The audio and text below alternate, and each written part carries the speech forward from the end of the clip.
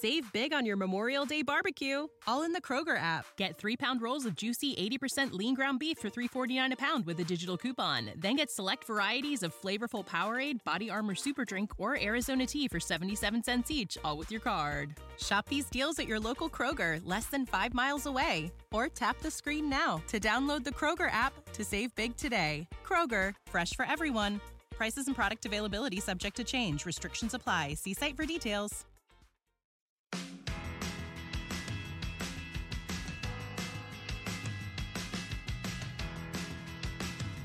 Hartford was a stepchild from the very beginning. It was a stepchild franchise coming out of a stepchild league. In the 80s, they had some really good teams led by Ron Francis. And then it came to a point where Ron Francis got traded. From there, the franchise seemed to start to drop off. You know, Boston was an hour and a half down the turnpike. You know, and then you had the Rangers, you had the Islanders. And as Pete Carmanos told us, it was like playing in the Bermuda Triangle. Well, with 3 kids, it wasn't too hard a decision. If they offered the job, I was going. We would have guys, their anchors, get off and then drive up and catch the third period. You know, they'd come through the press gate and catch the third period to see the games. Chris Berman was a huge Hartford Whalers fan. You know, just that last game, seeing the fans, and Kevin addressed the crowd, you know, after the game, and it was a pretty sad moment. So that's how it ended, and we ended up going to Raleigh.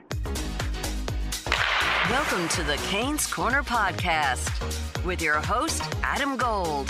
The Canes Corner Podcast is a part of the Capital Broadcasting Podcast Network. And now, here's Adam. Hi, this is Adam Gold, and welcome to the 25th anniversary Canes Corner Podcast Special, a look back at the franchise during its period of relocation and uncertainty as it moved south, eventually to Raleigh, North Carolina. In Episode 1, we covered the more general topic of learning of the move itself. Today, over the next half hour, we'll hone in on what the now Hurricanes left behind. The Hartford Whalers were actually first known as the New England Whalers, beginning play in the fall of 1972 in the old World Hockey Association. In fact, they were the first WHA champion, defeating the Winnipeg Jets 4-1 in the Avco Cup final. They would have the best record in the league in each of the first 3 seasons and made the playoffs all 7 times before the WHA went away, and as it was, the top 4 clubs were all accepted into the National Hockey League. The Whalers were in Hartford for 17 seasons, albeit a period of time in Springfield, Massachusetts, making the playoffs 8 times, including 7 straight from 1986 through 1992. But in spite of some pretty good teams, they won just 1 playoff series and faced a myriad of challenges that served as major obstacles to success. Everything from economics to competition to geography worked against the team, made it seem as though the Whalers were actually swimming upstream. So let's start our journey with then television play-by-play voice John Forsland. Hartford was a stepchild from the very beginning. It was a stepchild franchise coming out of a stepchild league. It was the World Hockey Association, which bludgeoned the American Hockey League and took a lot of marginal players, gave them real quality money, and also challenged the Boston Bruins' territorial rights and the New York Rangers' territorial rights. And both of those teams were set up, the Bruins and the Rangers were set up for success in terms of television and marketing, and Hartford had no chance. If you look at the map, it's a very small region that we're talking about here. And from a TV perspective, you could never penetrate even Western Massachusetts. The Bruins have the rights to Western Massachusetts. I grew up in Springfield, Mass. I grew up about a 25-minute drive from Hartford, and they made sure that those Bruin fans in Western Massachusetts remained Bruin fans in 1979 when the Whalers came into the NHL. So they fought that battle, number one, and then there's the geography of being wedged between New York and Boston. And if you were a national rep for any company and you had to buy signage in Madison Square Garden and the new Fleet Center and then the Hartford Civic Center. What would you do? If you couldn't have all three, you'd pick New York and Boston and be set. And that would be enough visibility for your company. You didn't really need Hartford. Hartford needed support from the insurance company. They needed support from the local businesses. But, need and want are two different things, right? And that's kind of the issues and the challenges that the Whalers fought 100% all the way through, even in the glory days of the late 80s, where they had a really good team.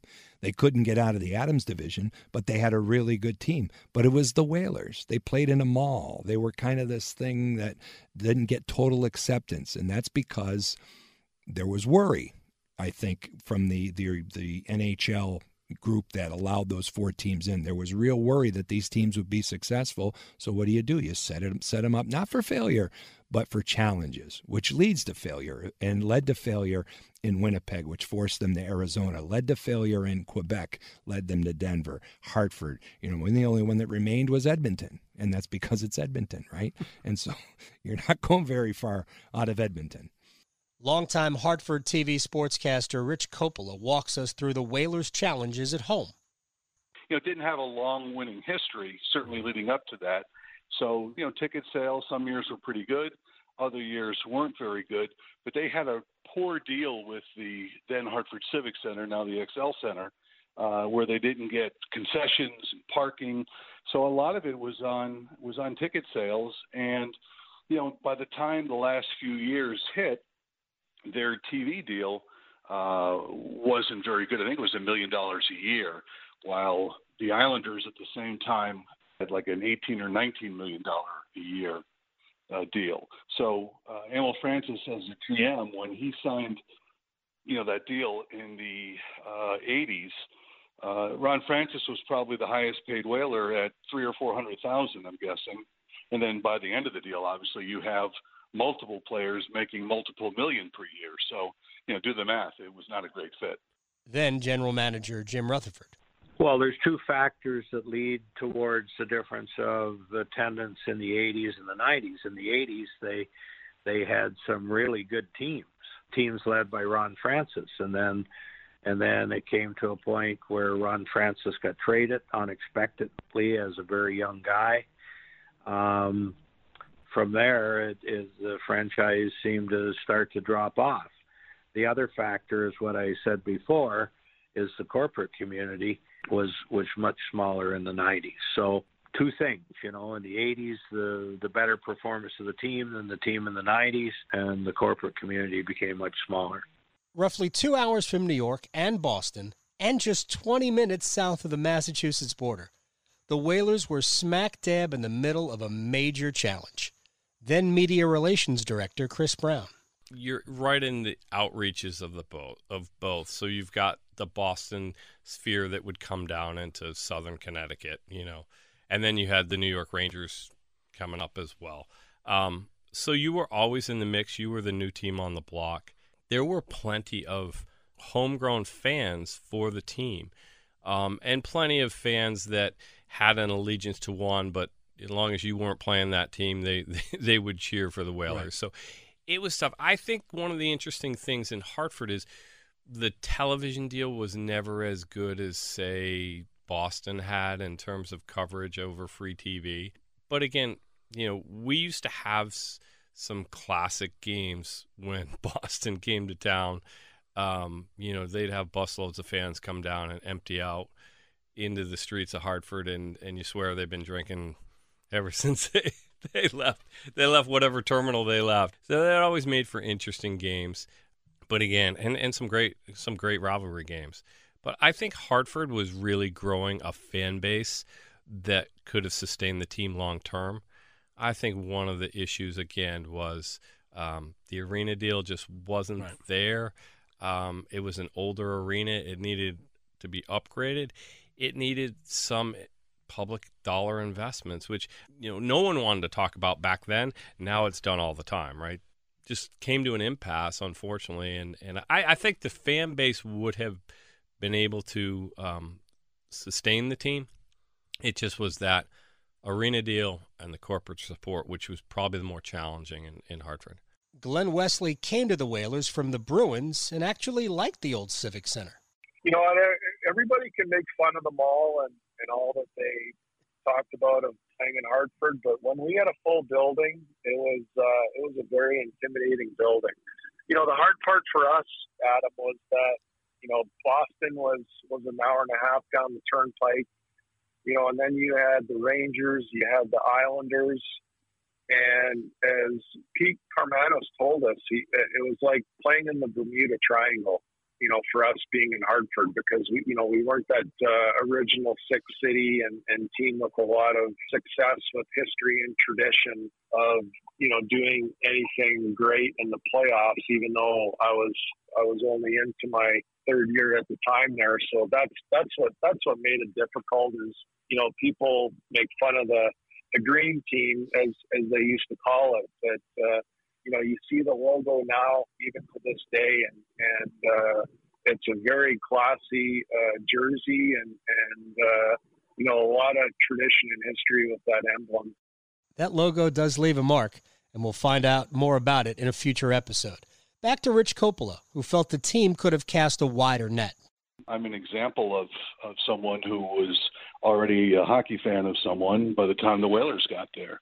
So my allegiance never really, as a young kid, my allegiance didn't turn just because we had an NHL team. I grew up downstate in the New Haven area, and I think if they were to do it again right now, they needed to reach out outside of Hartford County a lot better, because it's a small state. But you were never going to get Fairfield County, which is closest to New York, because they're kind of New Yorkers anyway, and they have all the New York teams. But they really didn't make enough of an effort into New Haven County to make those hockey fans feel that it was their team as well. The amazing thing was when the Bruins were in Hartford or the Rangers were in Hartford, if you were in the building but couldn't see the rink, say you were in the corridor or whatever, and a goal was scored, there was such a reaction that you had to wait and see if you heard Brass Bonanza to know if it was Whalers or the Bruins or Rangers.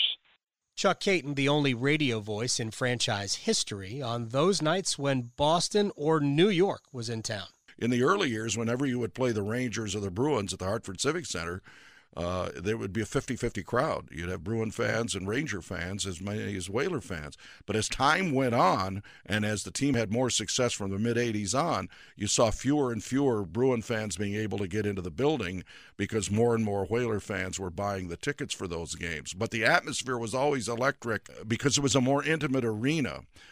You've got to remember there were only 15,000 seats in the Hartford Civic Center, and until the mid-'80s, there were no skyboxes. We know Jeff O'Neill as a Hurricane, but Jeff O'Neill started his career in Hartford. You were stuck in the middle of New York and Boston, and, you know, there was diehard Whaler fans, but it just didn't seem like there was enough of them, I guess. And the arena needed some upgrade. I don't know. I enjoyed playing there. It was my first NHL experience, but you could tell for the core diehard fans, however many there was, it was a sad time because, you know, it's always disappointing, I'm sure, for a city, whether it be Seattle with their basketball team or whoever, when that team's leaving, it's always a disappointing thing, so it's sad for those fans. Rich Coppola, again, on a region beaming with pride. You know, you talk about the identity crisis. Well, you know, being between New York and Boston, there's a lot of that goes on here. And I'll tell you, the Travelers Championship, the old Greater Hartford Open, I think one of the reasons it does extremely well, you know, wins awards as the players' favorite tournament outside of majors, is because there's a great tradition and there's a lot of pride in the state that this is something that is truly ours. We don't have to go to New York. We don't have to go to Boston, and they have to come here to see this tournament. And for a lot of people, that was the feeling with the Whalers as well. They're not Boston's team. They're not New York's team. They're our team. And I knew we'd be losing that, and we lost, you know, part of our identity when the team left. And then there's the other things. The Whalers were great in the community. They used to do a thing called the Whalers Waltz for UConn. I think it was UConn Medical Center. And it raised a lot of money. And what I tried to express to people on the air is, you know, it's not just the sport that you lose. Well, how do you now make up for stuff like that? Like, where's that money going to come from now, and all the charity work they did? So, it's a lot of that, and they were our only major league team. So, yeah, I was extremely disappointed, a little bit angry. I knew my job would never be the same. The final game before the announcement that the Whalers were moving came with 9 games left in the regular season. Mark Anderson, now the president of the Hartford Whalers Booster Club, was there. That was the last Whaler game I ever went to. I never went to another game when they were here because I couldn't put any more money in Carmanos' pocket. I couldn't, with a good conscience, do it because I just couldn't grease his pocket anymore. I'm like, okay, I'm done. The Whalers store in the Hartford Civic Center is symbolic of the team's departure. A few Whalers hats and mementos left over, and fans here want the team out. Fans, we went through this whole thing like the last game and everything. I think he made the decision to move to Raleigh. 1 more year is not going to make a difference. It's just going to make it harder for the fans. But over at the offices of the Connecticut Development Authority, a small group of fans gathered for a final effort to keep the team, or whack team owner Peter Carmanos on the way out the door. I, for one, am not satisfied with letting this man go with the deal of the century. So the resolution is accepted. But within moments, the deal was done. CDA members voted to allow the Whalers to leave a year early on their state contract for a $22,700,000 exit fee. When it's in your blood, it's just in your blood. Here's more from Mark Anderson. The love of the team is still there. It's still there 25 years later. You still like the Hurricanes? I do. Do you like them more with a new owner? Yes, of course. The original plan for me was when that team got broken up, the 97 team got broken up as time goes on, personnel changes and everything else, then I would find a new team. But the year after that happened, the Hurricanes signed Ron Francis, and Ron Francis was always my favorite player from the time I first started following the team in 1983. So I couldn't root against him. I just couldn't. I couldn't it's a conscience thing. I just couldn't in my conscience root against him. So I'm like, well, okay. So we'll see how long this lasts. Knowing that Ronnie at that point was still, he was getting a little long in the tooth at that point from a playing standpoint. He had been drafted in the summer of '81. He had played 10 years here, so he had already been in the league like 18 or 19 years when he went back to North Carolina. So I'm going, well, maybe he's got 3 years left or 4 years left, and then after that I'll just find a new team. Well, it never happened. They went to the Cup in 2002 and lost to Detroit. Francis scored the game winner in overtime in Game 1. It was just, I never switched allegiances where it would have been very easy to do so. I never switched allegiances, but I hate the Bruins. I hate the Rangers with every passion of my being. I hate the Rangers. So I hate the Canadians. So it's like there wasn't a team around here. The Islanders stunk back then. They really stunk back then. I couldn't get into the Devils. And I love the sport. So I just stayed with Carolina, and I'm one of the few that did. Back to then TV voice, John Forsland. Jimmy got there, and he had heard a lot of things about Hartford. And then Jimmy bought a house and lived there and ran the team, and he was like, I like it here. They made a concerted effort to try and do the best they could. So immediately the fans got the message, we got to fill the building, and they did. So I think we exceeded 98, right around 99% capacity at the time of the move. Ticket sales were not a problem. It was corporate support and really the lease. And so that whole last season, as a matter of fact, I bought property in Maine the summer before the last season because I went in to the front office and said, I'm thinking about doing this, but I'm really concerned about where we're going here. And I was told, I think we're going to make it here. So Natalie and I bought a home in Maine that we kept until the early 2000s because we thought we were going to stay there. Now, I might have been a fool, but I believed that it was going to work. And I thought the government would work with the new owner a little bit better than he did. And the governor really, showed his true colors at the end, in my opinion. A lot of people have a different opinion, and they want to pit Peter Carmanis as a villain. I don't think there's an actual villain in all of this. I think everybody played a role. But I do believe that last season started with a lot of speculation and rumor, and then as we went along, it seemed like the reality was coming. But I did not know of any kind of move with certainty until I went home after a game in March and turned on the local news, and that's how I found out. Teams are made up of people, not just those that play the games, but those that make everything else happen.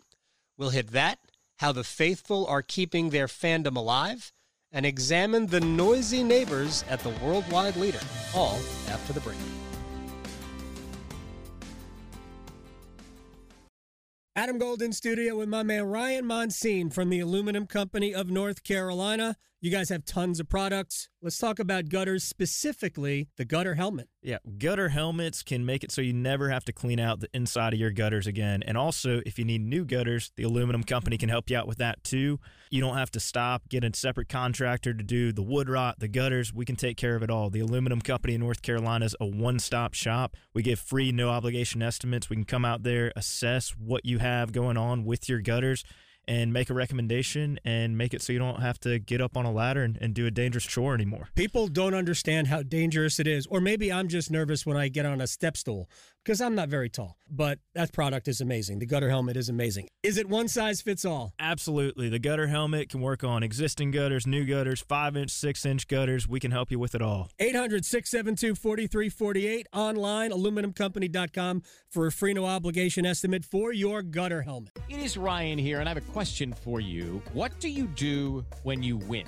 Like, are you a fist pumper, a woohooer, a hand clapper, a high fiver? I kind of like the high five, but if you want to hone in on those winning moves, check out Chumba Casino. At ChumbaCasino.com, choose from hundreds of social casino-style games for your chance to redeem serious cash prizes. There are new game releases weekly, plus free daily bonuses, so don't wait. Start having the most fun ever at ChumbaCasino.com. No purchase necessary. VGW Group. Void where prohibited by law. See terms and conditions. 18+.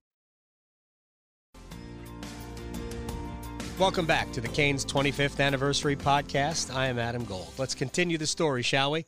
Remember then General Manager Jim Rutherford? Well, he grew to really like Hartford, though he knew that there were very difficult decisions coming. I had only been there 3 years, but you get to know people and you become friends, and then, of course, all the people that you employ. I remember that day when Pete Kermanis came in and spoke to the employees and said this was what was going to happen. Everybody that was employed was welcome to make the move, but these are people that are from Hartford, and most of them didn't want to move.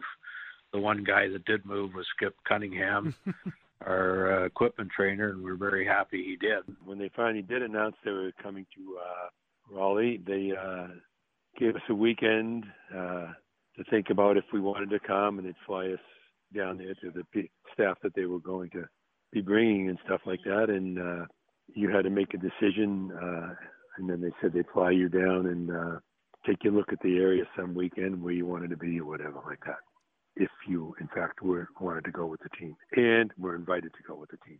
So obviously you were invited to go. How hard a decision was it for you? Well, with 3 kids, it wasn't too hard a decision. If they offered the job, I was going. And the other part is going to the unknown. I mean, we're leaving Hartford. We knew what we had there, and then we're going to Carolina. We didn't have enough time to do a whole lot of research as to what was going to happen. And in a short period of time, going into the unknown of trying to figure out how to make this work, certainly for the first couple of years until we got into our home. I spent a fair amount of time in Baltimore, Maryland during a time after the Colts had left and before the Ravens showed up. And you know what never died? The fans. The fans who loved the old Baltimore Colts, the Artie Donovan, John Mackey, Johnny Unitas Baltimore Colts. Same with Hartford. Here's Chuck Caton. A couple of weeks ago, we had the 5th annual Whalers weekend put on by the Hartford Yard Goats, right, the AA franchise of the Colorado Rockies. And every year they bring back players. And we had 17 guys come back from the various eras. And it's going to be more to come in the future because it's getting a lot of traction right now with the players who are really popular with the fans. The Ron Francises, the Kevin Dineen's, the Dave Tippett's, the Mike Liuts.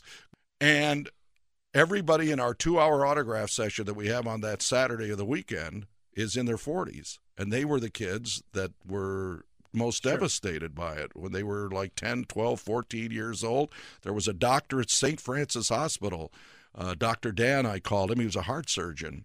And he couldn't have been more than 50 or 51 years old now. And he told me that he was in college when the team moved. He was in medical school. Right. And he followed me around the whole time because he said he used to listen to games all the time. And it was really revealing to me that second generation that I'm talking about that would have become the great Whaler fans and would have had the income to be able to support the team buying season tickets. Right. It was pulled away from them at the wrong time from their perspective. Longtime Hartford sportscaster Rich Coppola. They built a ballpark called Dunkin' Donuts Park, basically a stone's throw from where the XL Center, the old Civic Center, is located. And they chose Whalers colors, which was a smart move.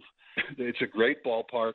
They just won another poll for favorite AA ballpark in the country. I think it's the second year and fourth time they've won it. And they do a Whalers weekend. And Andre Lacroix has been back almost every year. A bunch of players come back, and it's really a lot of fun.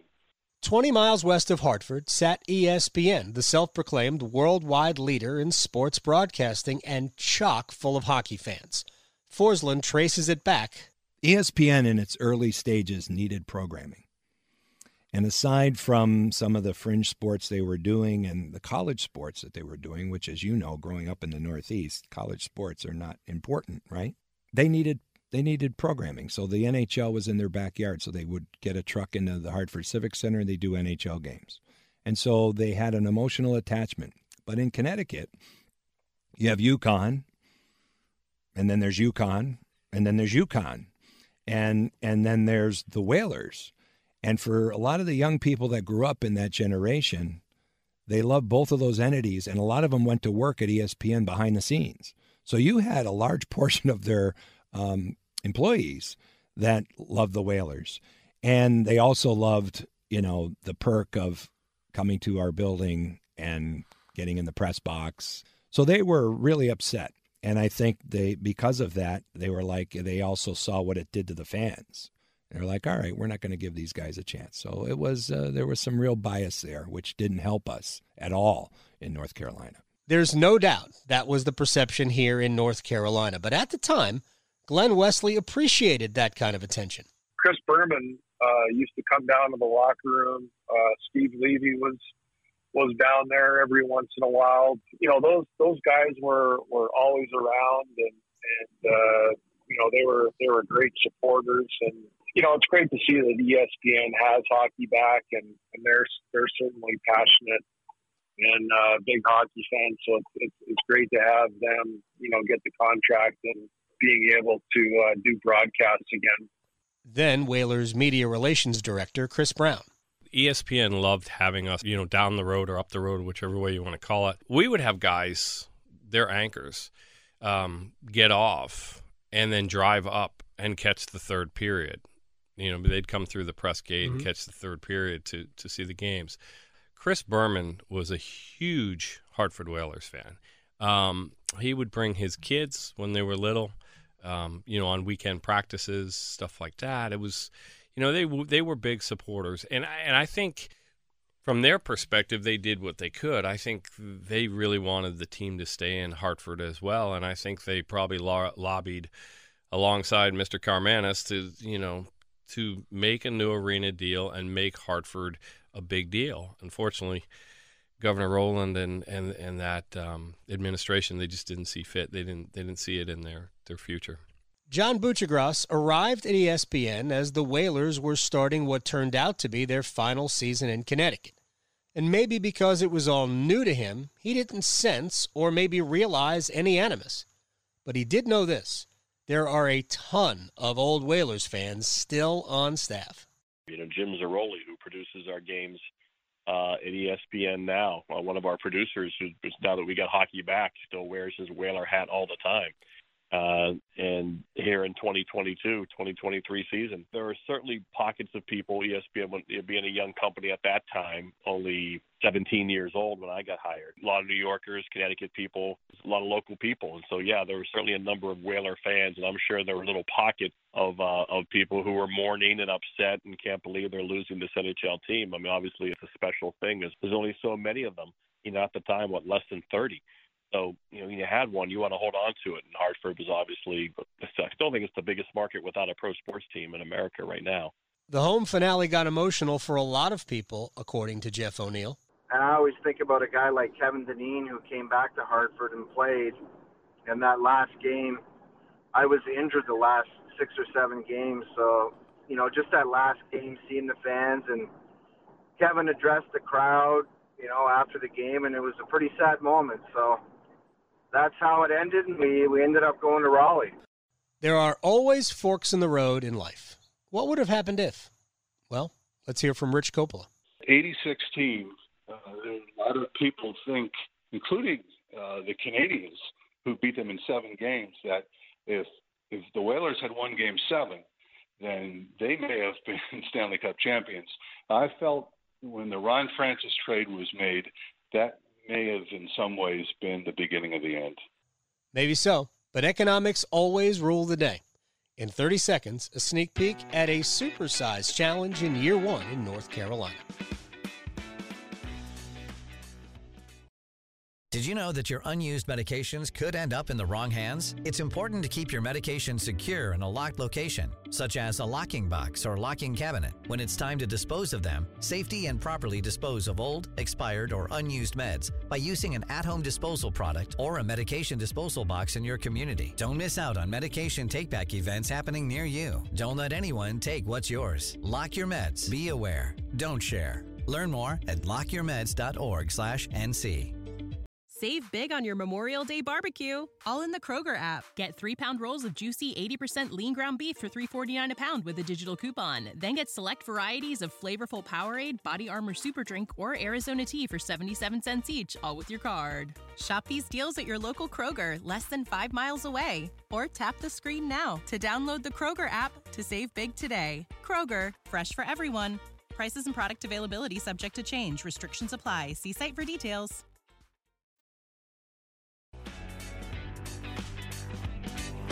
Episode 3 breaks new ground as NHL hockey comes to North Carolina. Glenn Wesley and his wife had to do a little research. Barb and I actually, we got an atlas out, and a lot of people don't know what an atlas is, the young kids today, but we pulled it out and we looked at it. They were hog exports. So we went like, okay, so we're going to have to teach the game now, from a grassroots stage, and being able to share that with a lot of young kids who are able to grow up as longtime Caniacs now. The Carolina Hurricanes will not only have to perform on the ice, but they feel they have to be somewhat of ambassadors for hockey in an area that's smothered in basketball. But really, they can't wait to get here. This morning when Mr. Carmanis spoke to the players and told them it was going to be Raleigh area, the Carolina Hurricanes, they were pretty excited about that. I mean, all hockey players love to golf, and I think we got a lot of basketball fans, so this is a pretty excited bunch of guys. Now that we all know where the team was headed, who was coming along for the ride? John Forsland. Then there was a meeting with all the players, the coaching staff, and front office people who were coming south in their conference room in Hartford with Peter Carmanis on the squawk box and a conference call type thing and a speakerphone. And the one thing that he said, and it still resonates with me, is, I will never put any of you or your families in a bad situation.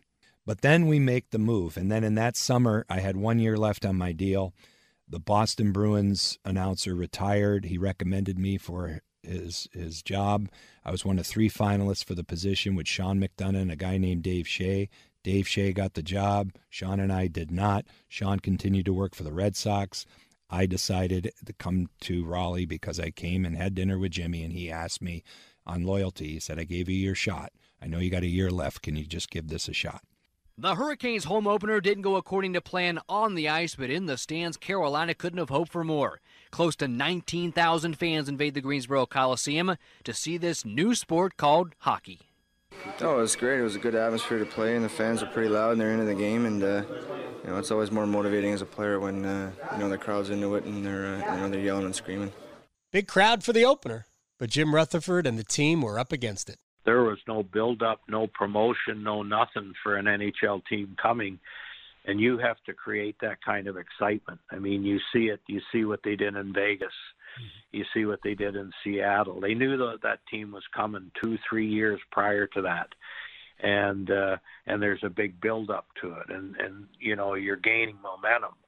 Here we are. We come out of nowhere, and all of a sudden we're here. And we're not even really here in our permanent home. We're playing 70 miles away in Greensboro. This Canes 25th Anniversary podcast series is part of the Capital Broadcasting Podcast Network. Thanks to our friends at the Aluminum Company of North Carolina, with special assistance from Rusty Helser. I'm Adam Gold. See you next time. You've been listening to the Canes Corner podcast with Adam Gold. Yeah, I want to drive the Zamboni. Yes, I do. The Canes Corner podcast is a part of the Capital Broadcasting Podcast Network.